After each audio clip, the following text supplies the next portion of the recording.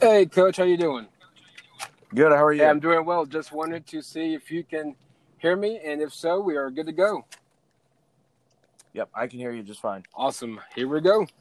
Hello, everyone. Welcome to Okay. another episode of the Area Attack Podcast. I'm your host, Michael, and as always, feel free to listen and subscribe on iTunes and Google. Give the podcast a listen on iHeartRadio, Spotify, and TuneIn, to name a few.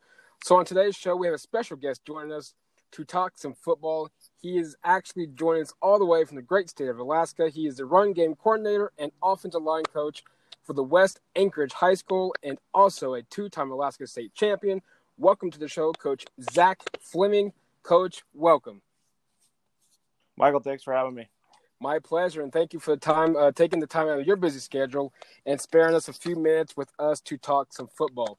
So, of course, the biggest question and the biggest transaction, I should say, signing of the offseason is Tom Brady going to Tampa Bay. Are you personally buying into the hype?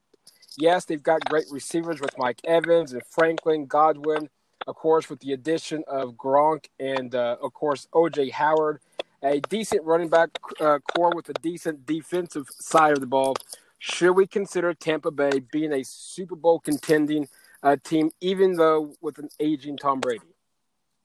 Yeah, I think anytime you have a team that you put together that has that much talent, and probably especially in the NFL, you always have a chance at going to the Super Bowl and winning it all. And so you can't underestimate the experience of bringing in a quarterback like Tom Brady and what he brings to that organization. Absolutely. And, of course, we won't ever know probably the true reasoning behind of why Tom Brady left New England for Tampa Bay. If you personally, I know I personally brought it into maybe a change of scenery. Of course, Florida, I believe, if I'm not mistaken, I could be completely wrong. There's no state taxes there, but, I don't know on that one. So maybe he wanted all the money and never hardly loses it. But needless to say, what's your personal thinking behind of why Tom Brady left New England for Tampa Bay? Sometimes it may be a different challenge. There's some individuals that leave jobs because they want just to get out of that comfort zone. You want to, maybe a change of scenery. Florida's pretty warm, and there is no state tax, like you said. So it'll be a new challenge for him, and something that I'm sure he's looking forward to. Absolutely. He joins one of the probably premier divisions in regards to quarterbacks, of course, with Matt Ryan at Atlanta, of course, Drew Brees with New Orleans, and, of course, him being at Tampa Bay.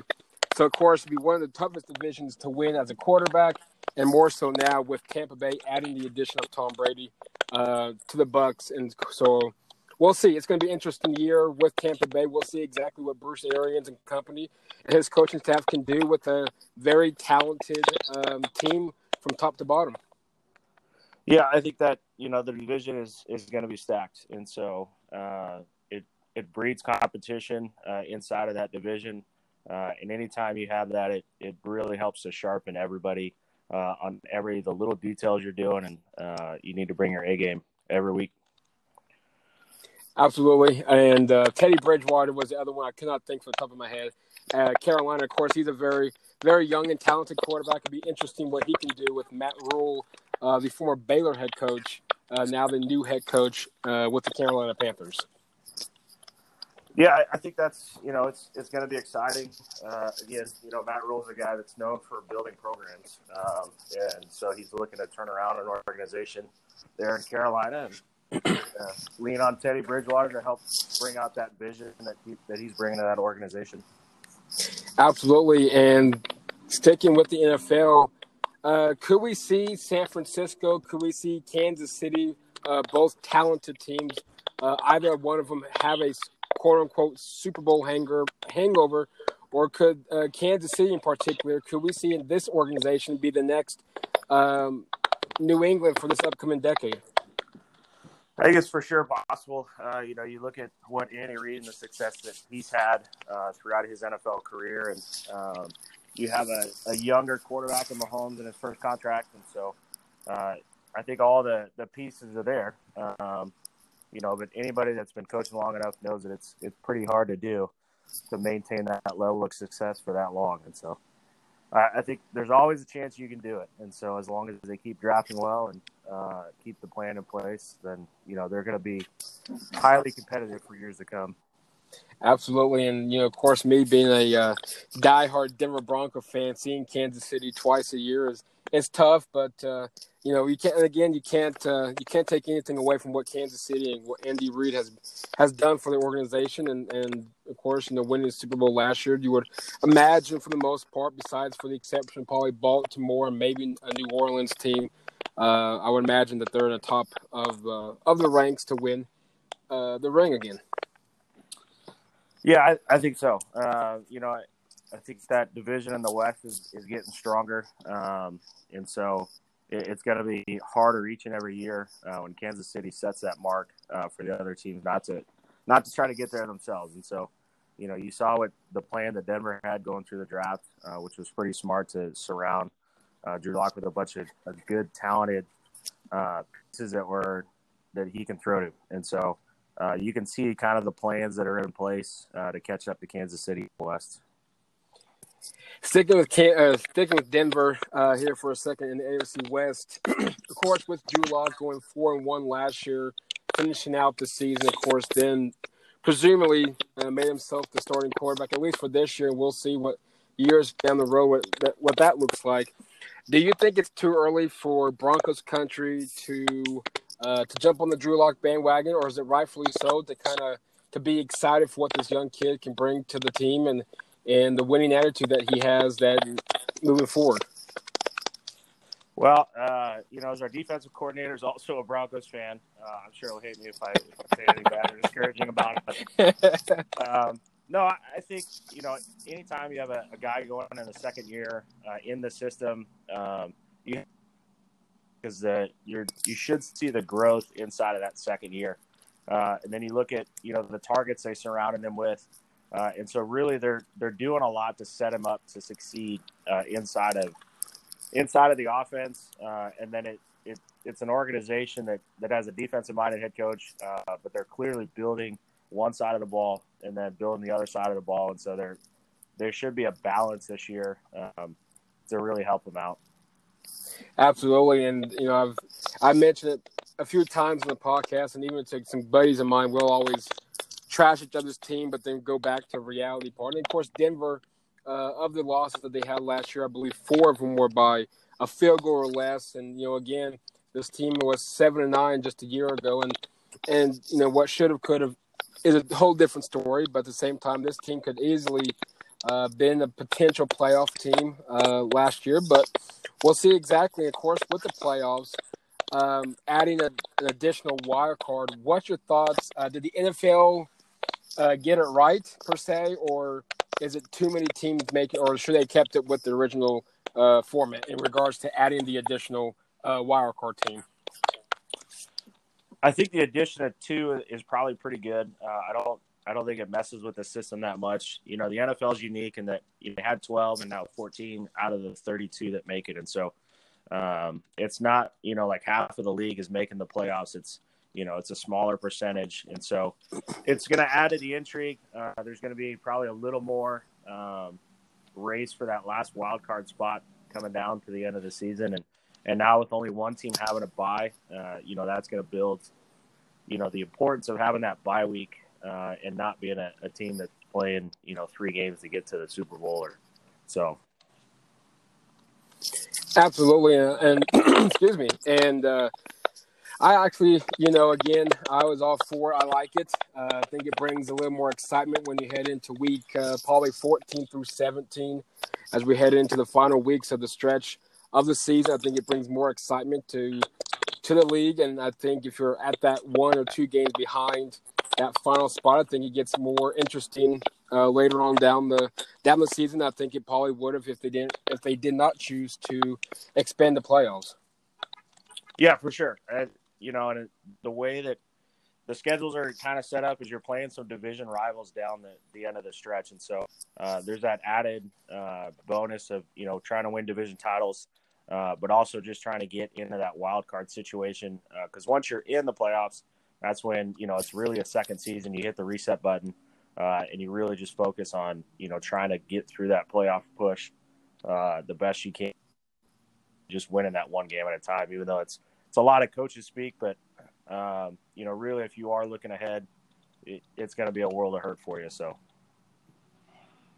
absolutely, and we'll see. I mean, again, I think I believe Pittsburgh and the Rams, I believe, is what the two teams had if the playoff system was a year ago. So it's going to be interesting. I think it's going to bring a great deal.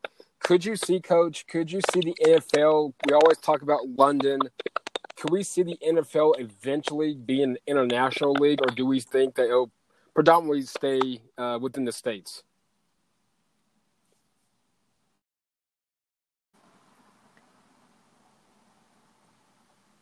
Hey there, Coach. Hey, sorry about that. No, you're perfectly fine. Not a problem. I thought maybe when I dropped my my work phone, I thought maybe I hung up the call and exited out the meeting. No, yeah, something happened, so I don't know. All good.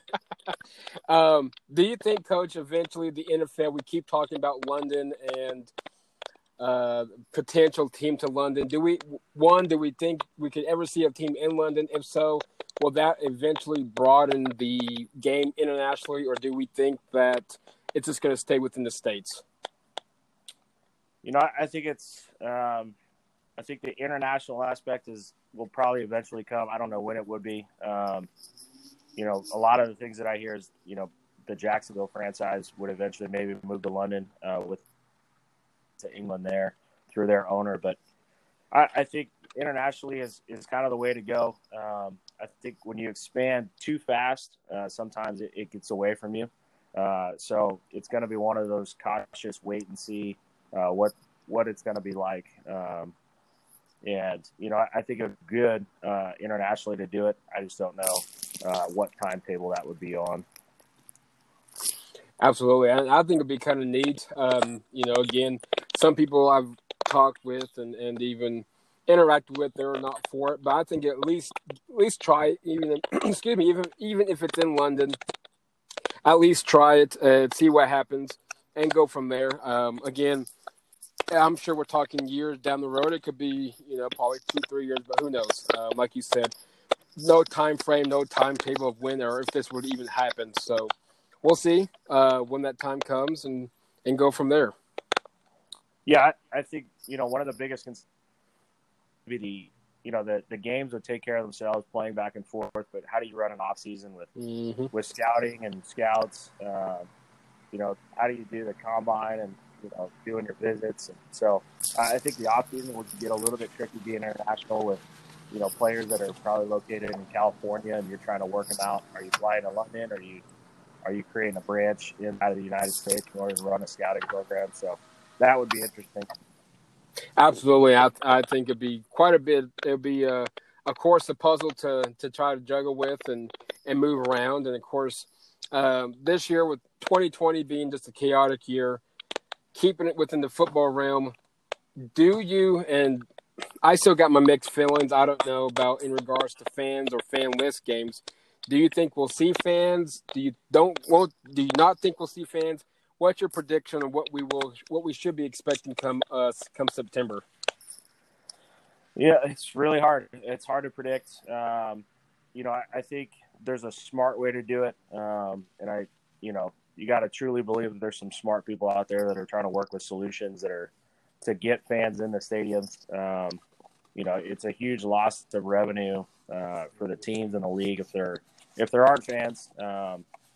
And you're playing in front of empty stadiums, and so eventually guys that played in their youth days played in front of just their family. So it's probably been a long time since they guys have played in front of nobody, but that didn't know them personally. And so if that's the way it has to be for a year, then I think the survival of the game. If you have to do it for a year, then that's what you do. But it comes down to what is smart medically, and then the acceptable level of risk that fans are willing to take in order to go to a game. Absolutely, I think I read a tweet when I was on my lunch break that pretty much the question was, would you be willing to to practically have your temperature taken, stuff like that, in order to get into the game, to watch a game. And I think it was 62% said they would, or something to that degree. Again, it's, and you nailed it. It's hard to predict because, again, we're still looking at roughly 2 months out before preseason kicks off, and anything could happen from now till then. So, again, we'll just have it's a waiting game on that one. Yeah, even up here, we're experiencing, I have practice in, an hour, and we're gonna take the temperature of every kid that comes through, and they have to fill out a 7 or 5 question deal in order just to walk through the gates to go to practice. And they're doing that every day, and so our guys are willing to do it every single day in order to get better. And so I think there is an appetite for it. But it may not be the same appetite for everybody. Absolutely, and I think the way you guys are doing it is the best way to definitely do it, and making sure your players and your staff, your coaching staff, of course, as well, staying healthy during the pandemic. Switching college football, LSU coming off one of the best seasons any program has had in college football history. With the loss of the passing game coordinator, Joe Brady, to the Carolina Panthers of the NFL, who pretty much installed all of LSU schemes just a year ago. Of course, losing a lot of talent to the NFL. Joe Burrow being one of them, over 5,600 yards, 60 touchdowns, being the number one pick overall to Cincinnati. I know it's early. I haven't done my predictions of the college football season, mainly because we don't know what they plan to do with the season right now. Early let's address the long pre. What do you think we could see potentially from LSU this year, coming off of one of the best seasons in history of college football? I think you're going to see LSU to continue to mature as an offense, and so that was kind of the stigma that they had to deal with, is that they had an old school offense and the talented guys that went through that program that maybe didn't feel like they could showcase everything they could do on a modern offense. And so I think what you saw was when you put the student athlete in the right position and you give them the chance to be special, then really anything can happen. And so you have to let those guys have an opportunity to be special. And so, Coach Orgeron, I'm sure, is going to do everything he can to recreate that magic. And it may not be, this year, maybe 2 years. And so you have to remember Joe Burrow had, 2 years in that system. Mm-hmm. And really saw his senior year make a big leap with a different coaching staff. And so sometimes it's just finding those puzzle pieces that fit together, and that's when the magic happens. Absolutely. And Orgeron, Coach Ed, he spent his time, across the board. I remember him at USC. I think spent some time at Mississippi. He'd done a phenomenal job at LSU last year, and of course during his time even before then, going there. Oklahoma, very familiar, and I'm sure you are to an extent. Oklahoma, of course, Lincoln Riley has done an outstanding job at Oklahoma, taking over the head coaching position when Bob Stoops retired, I believe about almost 3 years ago, if not over 3 years. What should we – I don't know how much you've watched Oklahoma, but with Oklahoma getting Spencer Rattler, I would presume that he would be the starter this year. With a young quarterback, of course, an improving defensive side, losing some weapons, CeeDee Lamb being one of them on the wide receiving core. What do you want? I guess question one is what should we expect from Oklahoma? Should the expectations change, or should they still continue to be in that playoff race? And then also, with the addition of some quite a bit of 5-star recruits coming to Norman here in the next year or two, being Lincoln Riley as close as age as possible to these kids, kind of what do you think Lincoln Riley's telling these kids to start coming to Oklahoma when Bob Stoops and even years past, Oklahoma just could not nail those big star recruits? Yeah, we only lived in Oklahoma for 3 years, and so we got to see it up close and personal in 2015, 16, and 17. But I think what he's doing now is when you watch, kind of the way that he builds the offense, because that's where he's from as an offense. Yep. They really have done a great job of of creating that counter scheme, and then they put athletic quarterbacks in a position, not that they're running all the time, but they run at the right times. And so when you saw with Jalen Hurts, he was a different runner than Kyler Murray was. He was a different runner than Baker Mayfield was. And so they will tailor and fit that offense to the personnel that they have, and more specifically to the quarterback that's taking snaps. And so if it's Spencer Rattler, then you can bet that he's going to build an offense that builds upon what he's good at right now, and then in the next 2 to 3 years, they're going to expand that as he grows. And so the exciting thing comes when you're a recruit coming in and you have a big time talent at quarterback, is that you want to go play with that guy. And so that is a natural recruiting tool for players, and you see it at Arizona State. With Daniels down at Arizona State. There's a lot of guys signing on their Herm Edwards down there because they have an exciting quarterback, an exciting system, and they have a high upside. And so I think what Oklahoma's done is just that. They have a high upside. Lincoln Riley puts those guys in the right position. They have a scheme that fits the personnel that's there, and they're highly adaptable to the guys that are in the building right now. Absolutely. And being a project, I remember watching the Sooners in the mid-'90s, or when I was really young, with my grandfather and my father and all that stuff. And, it's amazing from not just from the team aspect, but stadium and exactly what Bob Stoops even did that when he was there. Oklahoma bringing back practically when Bob Stoops took over, bringing back the magic, and then Lincoln Riley pretty much taking it to the next level. I think he's done a phenomenal job, and I would imagine that eventually he'll probably maybe take the leap to the NFL. But sticking with the Big 12 here for a few more minutes. The Big 12, of course, Big 12 takes a lot of hits in regards to they don't play defense. They're known for their offensive side of the ball. Big-time moments, per se, in the playoffs that Oklahoma hasn't happened yet. With that being said, do you think the Big 12 eventually will get over that hump? And then second part, kind of away from the playing part of it, could you see the Big 12 eventually – like I do you think the Big 12 eventually will just be non-existent? I do think the Big 12 will get over the hump. I think you look at the teams that Oklahoma ran into in the playoffs, those are not easy games. And so, they ran into, I believe, a tough Georgia team, an Alabama team, and a Clemson team. So, you're looking at very hard games, and when you're in those big time games, it's very small things that make that difference, and for Oklahoma to show the success to be there in those successive years is huge, and I think it's big for the Big 12 to kind of step up and create a system where those elite teams, there may be 2 or 3 teams vying for that playoff spot instead of just one or two, and so I think that the defense does take a knock. But there's a lot of really smart offensive guys in that league too. And so, you look at, even what Texas did with changing out their staff, they're going to compete. They're going to do what they need to compete with Oklahoma.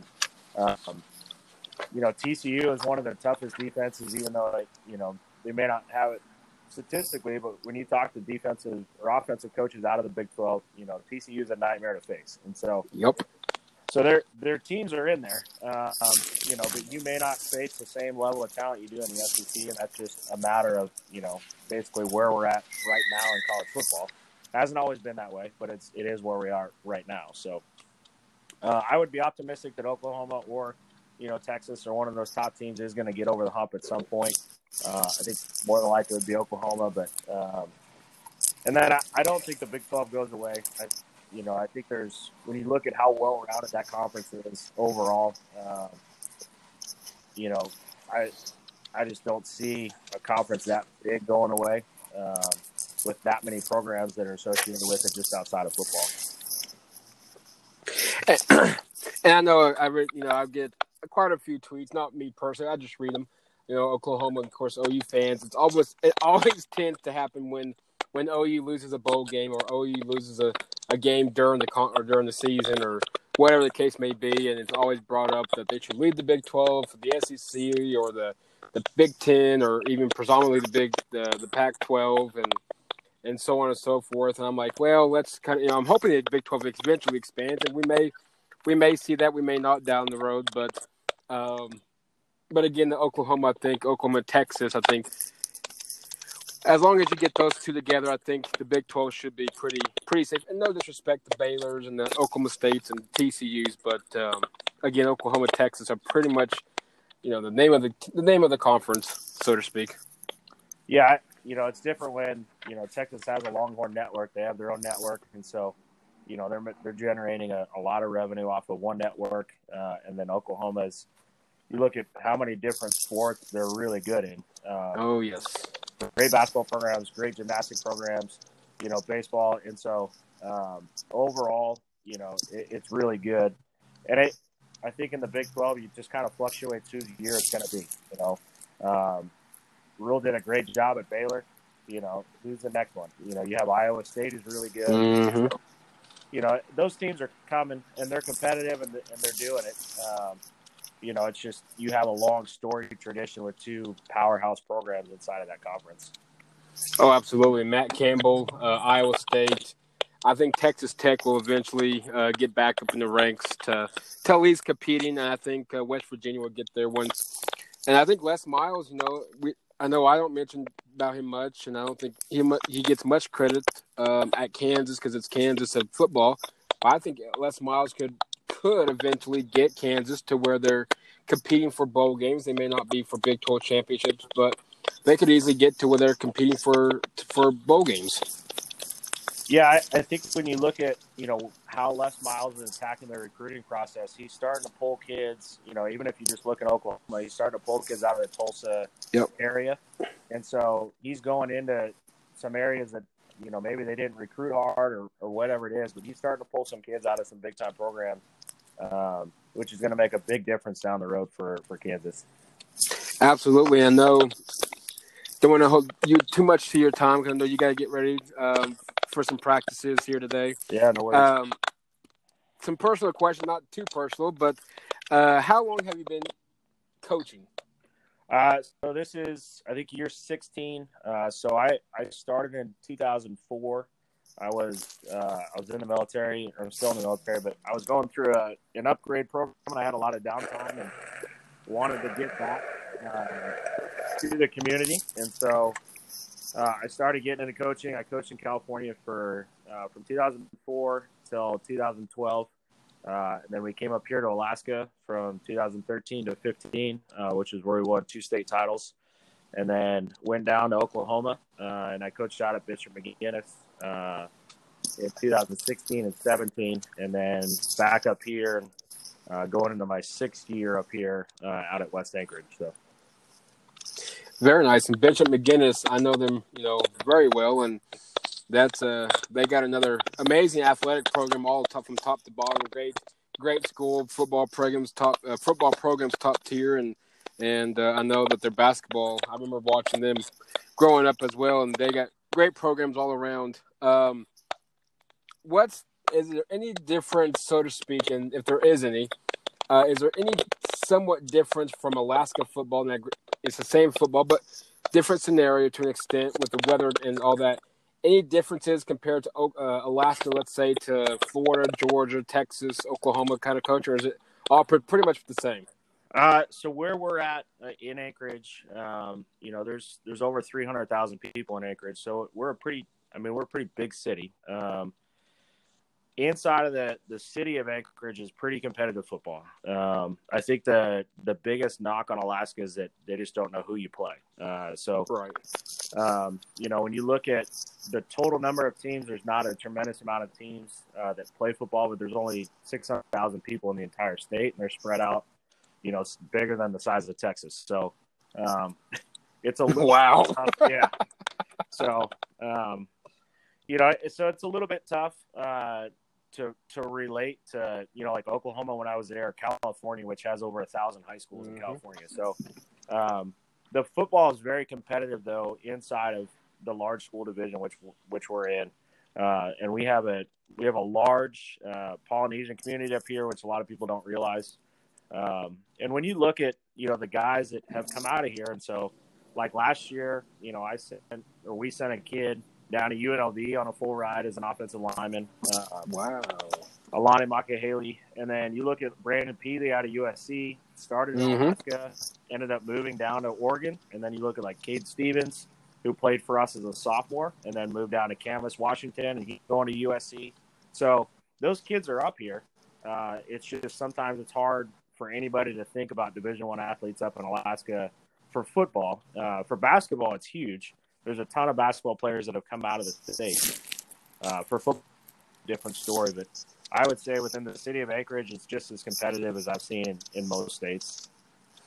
That's awesome. And I watched a film. I can't exactly remember. I think it's closer to the Arctic, but I remember watching this film of football, and it was really interesting. And so, of course, people always say, well, that's Alaska. Seems like, makes Alaska sound like it's way out in 7,000 miles away. Yeah. So we don't, but any advice, and this is from a buddy of mine, he sent to me, making sure I get it on there. Any advice to anyone that is just starting into coaching as a professional, always wanted to, but doesn't know if they got it in them?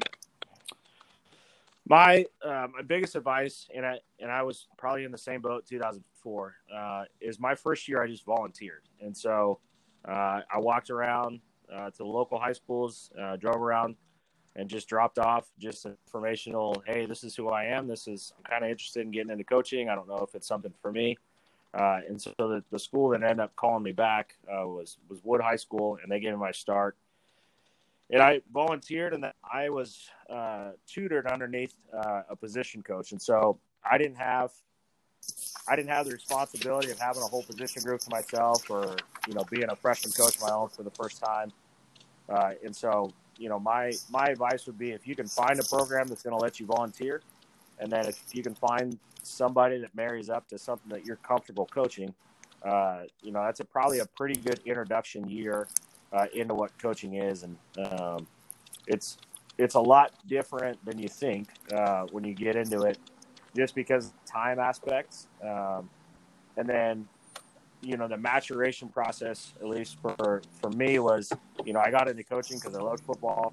Obviously, I love the X's and O's part of it. And now I'm into coaching because I love the relationship part of it, the connection part of it with the kids. And the fact that I still talk to players, or I got a card the other day from a kid at McGinnis that just graduated thanking me for coaching. And so, that's where I'm at now, coaching wise, is building those relationships, fostering young men of tomorrow. Whereas a young coach, I was like, I want to prove as much as I know. And so I think, if you get into it, there's going to be, in a great program, they're going to teach you how to be a great coach for the X's and O's and the execution piece. But really the relationship piece is the one you can't replace in life. So hopefully that answers the question. I think it will, and Okay. and I like that, and and I guess that was leading up to the next one, which I'm sure the pros and cons, if there is a con, the pros and cons of coaching, and then also, okay, there we go. I lost my note. Also, then I guess the answer to the previous question was, in Alaska, how many per the normal 10-game high school schedule are you guys able to find 10? Is there a full-strength 10-game schedule, or is it less, or do you have to go outside the state to find some competition? So we play 8-game regular season, and it's not necessarily based on the number of schools. It's based on the time of year. So this year, our first game is scheduled for August 14th, and so we start 2 to 3 weeks ahead of the rest of the country. But we do that because we have to be done by the middle of October. Because once the snow hits, it's not going away for 6 months. So, right.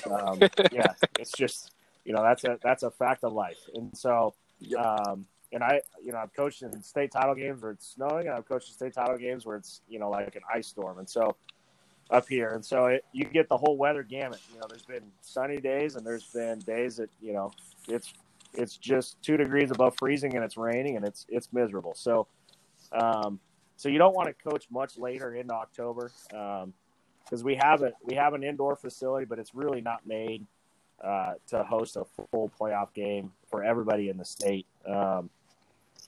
So, we can fill out an 8-game schedule just fine. There are teams that choose to travel, and a lot of that is privately funded. There's teams. There's like South Anchorage, which went down, and they played in Texas. They played in California. I think they're going back to California this year. There's another team on the east side that's going to go to Idaho. And so teams will venture out and go play teams just to kind of test and see what else is out there.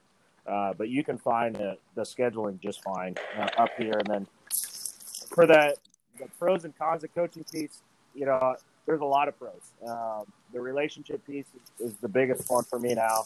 The fact that I get to coach a young group of kids, and again, I'm the O-line coach, and so I love being the O-line coach because they're guys that come to work every single day, and they all think they're running backs, but they all play O-line, and so we get to have that discussion. That's every so day. true. Oh yes. So that's why I love them. So they're going to be there, and they're going to work their tails off to be the best O-lineman they can be, and the cons. The biggest con is time, and so we put in 2.5, 3 hours during the season every single day. And so, it's just a matter of give and take. You got to find the right times to be with your family and enjoy those times that you have. And because during the season, it's a monster. So, going straight from work to practice and coming home and then, getting to spend an hour, maybe or 2 with my son before I put him to bed.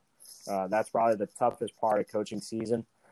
Is just the time aspect. There's just not enough time during the season to do everything in between breaking down film, putting scouting reports together, having coaches meetings, practice, games on Fridays.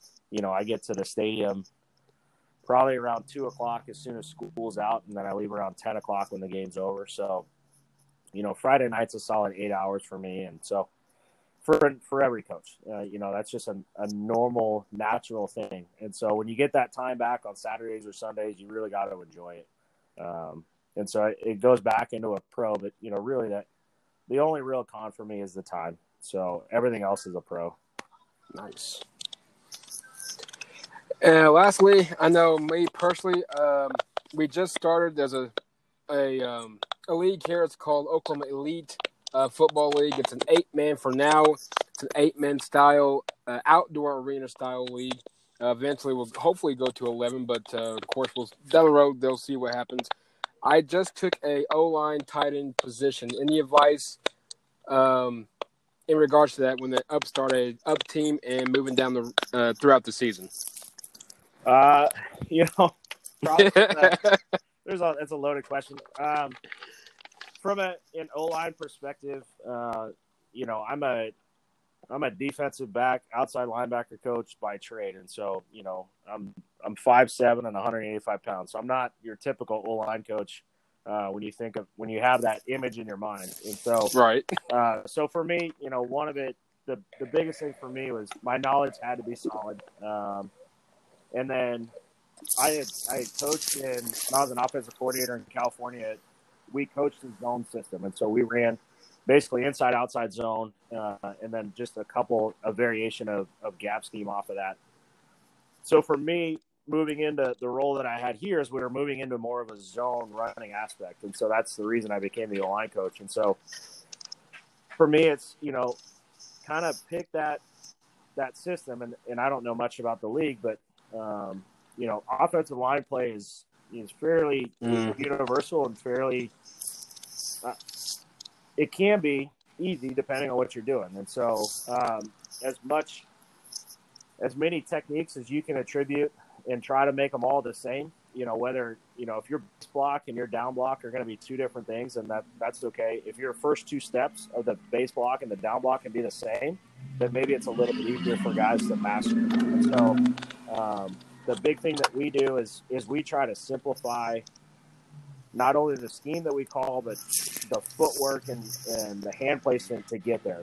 And then from there, we'll start adjusting, what we need to do with guys in order to make them more successful. But that's one of the big, I've learned going into my fourth year as an O-line coach is just, have the knowledge down and then have that foundation of, hey, this is no kidding what we do. And so we're going to be really good at this. And this is how we're going to execute it. And this is the footwork and the hand placement to get there. And so, part of it is knowing your personnel. And so if you're going to run the ball and you know that you have guys up front that can move defensive linemen vertically into the linebackers, then maybe you're a zone team. If you have offensive linemen that are really quick and they can move defensive linemen laterally to get lateral displacement, maybe you're more of a gap scheme or some type of outside zone team. And so just finding that niche for your guys and then really perfecting that part of it and then just creating the change ups off of that, I think is the big thing for a line guy. Very nice. And last but not least, if you have one, who's your favorite team both in college and in the NFL? So I do. I'm a Chicago Bears guy, and so obviously I love the pain of being a Chicago Bears fan. I started as a Walter Payton fan, so very nice. And so just being a Chicago Bears fan just kind of maturated out of being a Walter Payton fan. And then I was born and raised in Reno, Nevada. So I'm a Nevada Wolfpack guy. They're out in the Mountain West, and it's a quiet, sleepy conference out there in the Mountain West that nobody talks about. But yep. Coach Norvell, who was out at Oklahoma for a little bit, is doing some things out there that I think are real positive for that program. And so, so I'm a Bears fan and a Nevada Wolfpack fan. Very nice, and Norvell's, he's done a phenomenal job, and I think he's going to turn that program. I think he's got that program in the right direction. Of course, the Bears get. Who do you think's going to win the starting job, Mitch or Nick? I think I think Mitch would start week 1, and I think Foles is probably in by week 2 or 3. They haven't. It really is tough when you draft a guy number 2 overall, and he's not the rock solid starting quarterback going to his 4th year. Not getting the 5th-year option is a big tell on what you're expecting out of him, and I think he just admitted he hasn't lived up to that 5th-year option, the right to get that, and so he's got a lot of work to do. But Foles is very familiar with Nagy, and he's very familiar with the system, and so you're not at a disadvantage if you're Mitch Trubisky, but there's definitely competition in that room now, which I don't think there was before, and so. And you got a guy that's come in and he's played in the Super Bowl and won it, and so he's not going to be fazed by coming in and compete for that job. And so I think Nick Foles is the starting quarterback probably the majority of the season, but it may be Trubisky week 1, but it wouldn't surprise me if Foles is in there week 2 or 3. I absolutely agree with you. I think we're on the same page. I think Mitch starts week 1. Maybe depends on what happens week 1, maybe week 2, but. Definitely no later than week 3. I think Nick Foles is by far the starting quarterback moving forward for the 2020 Bears. Yeah, well, Coach, I truly appreciate you taking some time out of your day coming on here. I know you are probably getting close to having some practice, and I'll let you get ready for that. But as always, Coach Fleming, it's a pleasure having you on. Yeah, no, I really appreciate it, and I was super stoked when I saw an Air Raid podcast pop up, and so there's a ton of Air Raid guys out there. Oh, yes. That are, that'll talk ball all day long, and so it's a good thing. And you guys have some right there in your backyard down in Lawton Mac. So there's some Air Raid guys down there that I'm sure would love to talk ball as well. Hey, I'll definitely I'll work my magic and try to get them on. And as always, Coach, you're more than welcome to come back on anytime. Appreciate it. Thanks for having me. Hey, thank you, Coach, and we'll talk with you soon. All right. Thank you. Thank you. All right. Bye. Bye.